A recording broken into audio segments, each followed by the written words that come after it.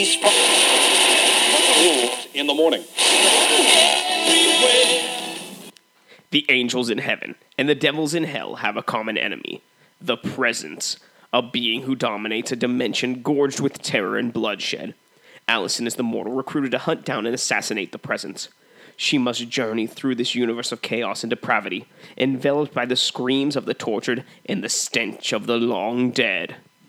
I'm Corey. And I'm Paul. And we are the B-Movie Bros. We review B-movies to the best of our ability. Sometimes we get off topic, but randomness is a gift.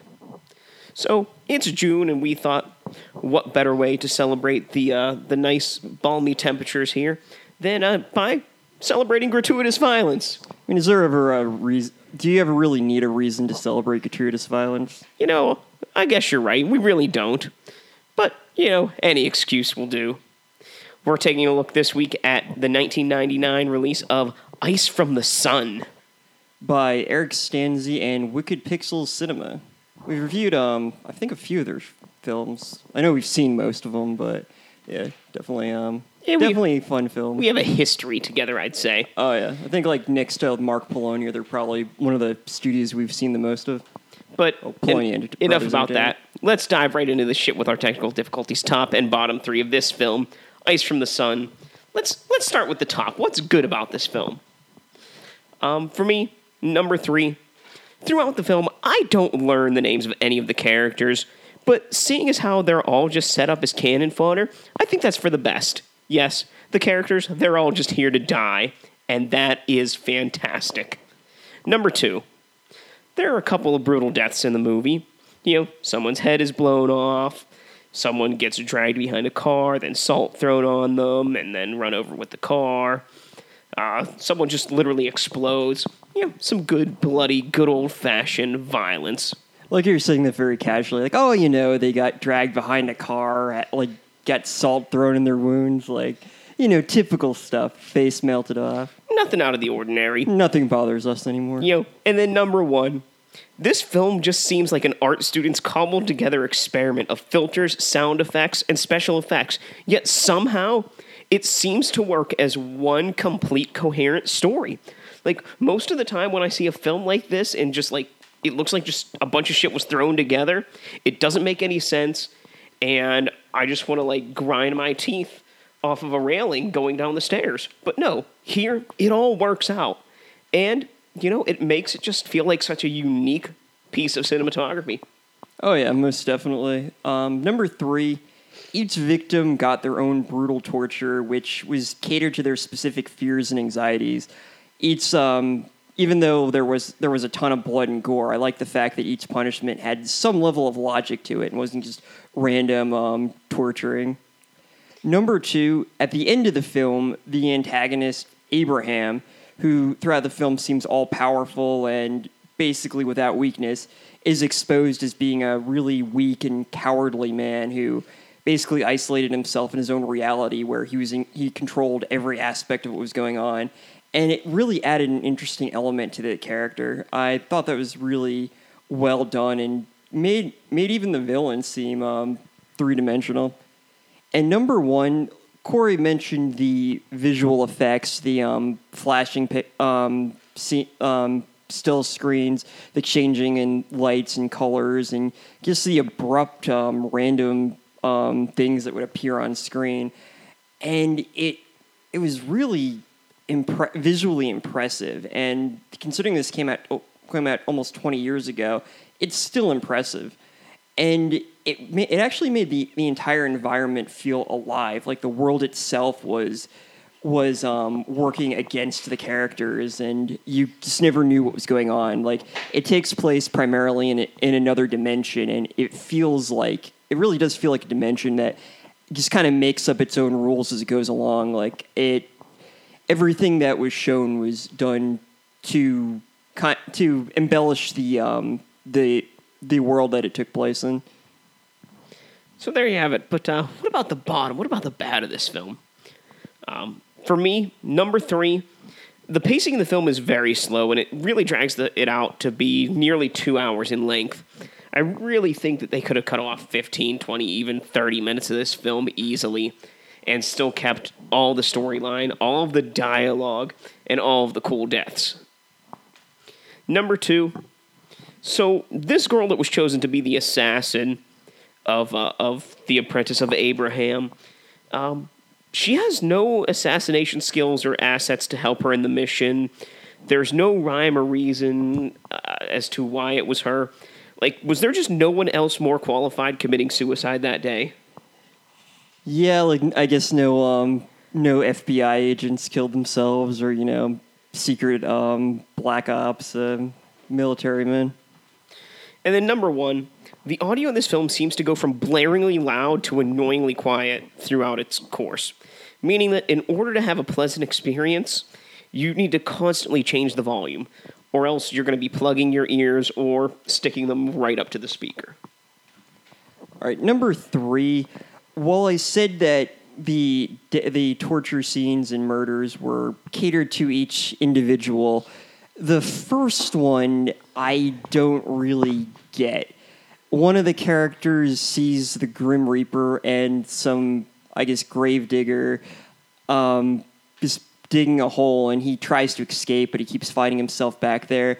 I don't know what that was supposed to represent about him. Everything else made sense. One guy suffocates because he fears suffocation. Somebody else has parasites inside of him because he's afraid he's a germaphobe, and he has to tear them out of his stomach. All of them seem to make some sort of sense, but that one had me stumped. It looked cool, but I don't really understand it. Number 2, there's this unintentionally hilarious scene toward the beginning of the film where the guy who ends up transporting all of his friends into Abraham's realm, he comes into their apartment saying that he's got something to show them, and he pulls out a whole stack of papers. He goes, "I worked really hard on this," and it makes it seem like he's about to read to them his college dissertation or something like that. And then he just goes, take us, repeatedly. It's like, that's all you had? Like, did you just write down that? Did you just keep writing that down, like, all work and no play makes Jack a dull boy? I mean, could you not remember those, like, few words? It was unintentionally laughable. And then, like, as he's doing this, like, all of his friends are, like, ganging up on him and, like, taking sheet after sheet of paper away from him. Yeah, I think I would have been more confused, been like, "Oh, okay, dude, that's nice." But they're like yelling at him, like, "Oh, stop it! What the hell, man?" I'm like, I just feel like, "Oh, all right, man. Like, how about that?" I mean, it's not like he was chanting it in Latin or something. It was just take us. We don't even get a Kalutu Verata Nikto or anything like that. And number 1, so Allison's brought back to life by what's presumed to be an angel, and this disembodied voice tells her that she needs to stop this all-powerful wizard who can literally warp reality and enjoys torturing people. And it just kind of seemed like an unfair burden to place on someone, especially someone in a fragile state enough where they committed suicide moments ago. And the voice doesn't even provide any useful advice. It's just like, just remind him that he was human once. Like, how the fuck is she supposed to do that? Like, is she supposed to, like, present him, like, pictures from his childhood? Like, I mean, like, it's the forces of both heaven and hell, and she doesn't even get, like, a weapon or something to fight him. Like, what the hell? Like, she's just, like, they're just sending her on her way. It's like, yeah, go kill this wizard. Yeah, good luck. We're all counting on you. I mean, come on. Could they not come up with anything to help her out? They really, like, banked on her, like, managing to connect with him, which it all worked in the end, but that was an awfully big gamble to take. So, something that we didn't really mention very much was the dialogue. So let's have ourselves a good old-fashioned quote war. Quote war. We'll quote this movie back and forth, and you can tell us who won. I'll give Paul the start on this one. All right. Get on your knees and pray to me. You offer a break in the repetition. You are the defecation of a stupid god. One of God's mistakes. I have friends with me, but I think 3 of them are dead. What if you were pregnant? Pregnant with your uncle's offspring? Repent, repent, repent. I'm right behind you. And that ends this edition of Quote Wars. If you have a favorite quote from this film, or anything else about it you'd like to say, or want to say who won this edition of Quote War, leave it in the comments below. I think it's time for our final take. Remember, friends, our final take is a score on our shot scale. Our shot scale is a reverse scale, 1 to 10, 1 being the best, 10 being the worst. How many shots do you need to get through this film? I gave it a 4 out of 10. I gave it a 2 out of 10. So I have to say that Ice from the Sun is a strange mix of visual and audio cues that make up a story of 7 individuals transported to an alternate realm where 6 are there simply to be murdered by said realm's ruler. Time wasting and brutality ensue as the film moves along, and you ask yourself, when will the next one of these kids die, and how? It's got a well fleshed out story and great special effects for the time. But after all said and done, it's not a movie that I'd just sit and watch, maybe something on in the background, or if I have friends over. So a while back, I made a long 20-minute review of this film that's actually still on my YouTube channel. It's one of the only videos on that after 2+ years. So if you'd like a more in-depth analysis of this film, you can watch that. But my opinions on this film haven't changed since the last time I watched it. Ice from the Sun manages to tell an engaging and quite terrifying story with stunning visual effects, despite its minuscule budget. The constantly changing environment makes the very world seem alien and in itself alive. It really makes you feel the terror the characters must have felt in a world that was actively trying to kill them.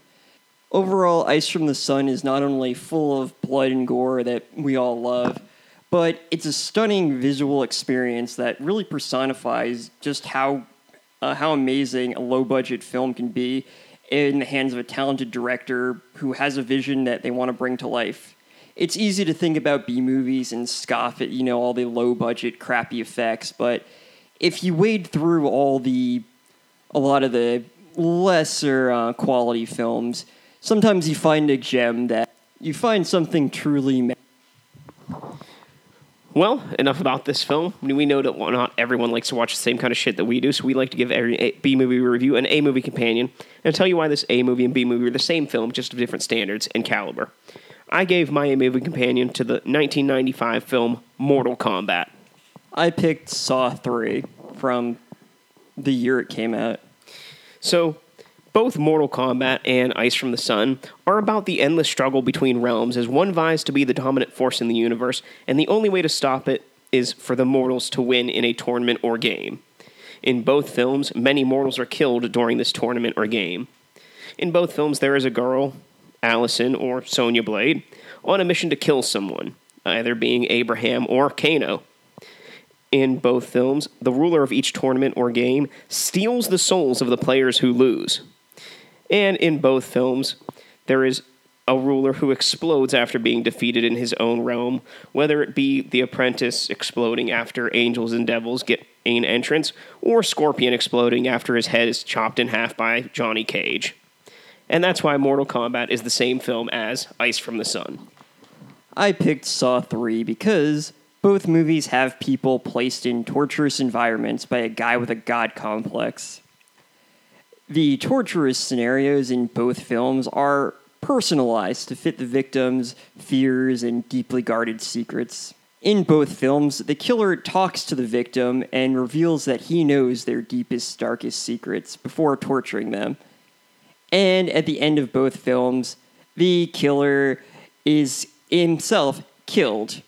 Jigsaw is killed via buzzsaw at the end of Saw 3, and Abraham from Ice from the Sun is blown up by the agents of heaven and hell after he lets down the barrier protecting his dimension.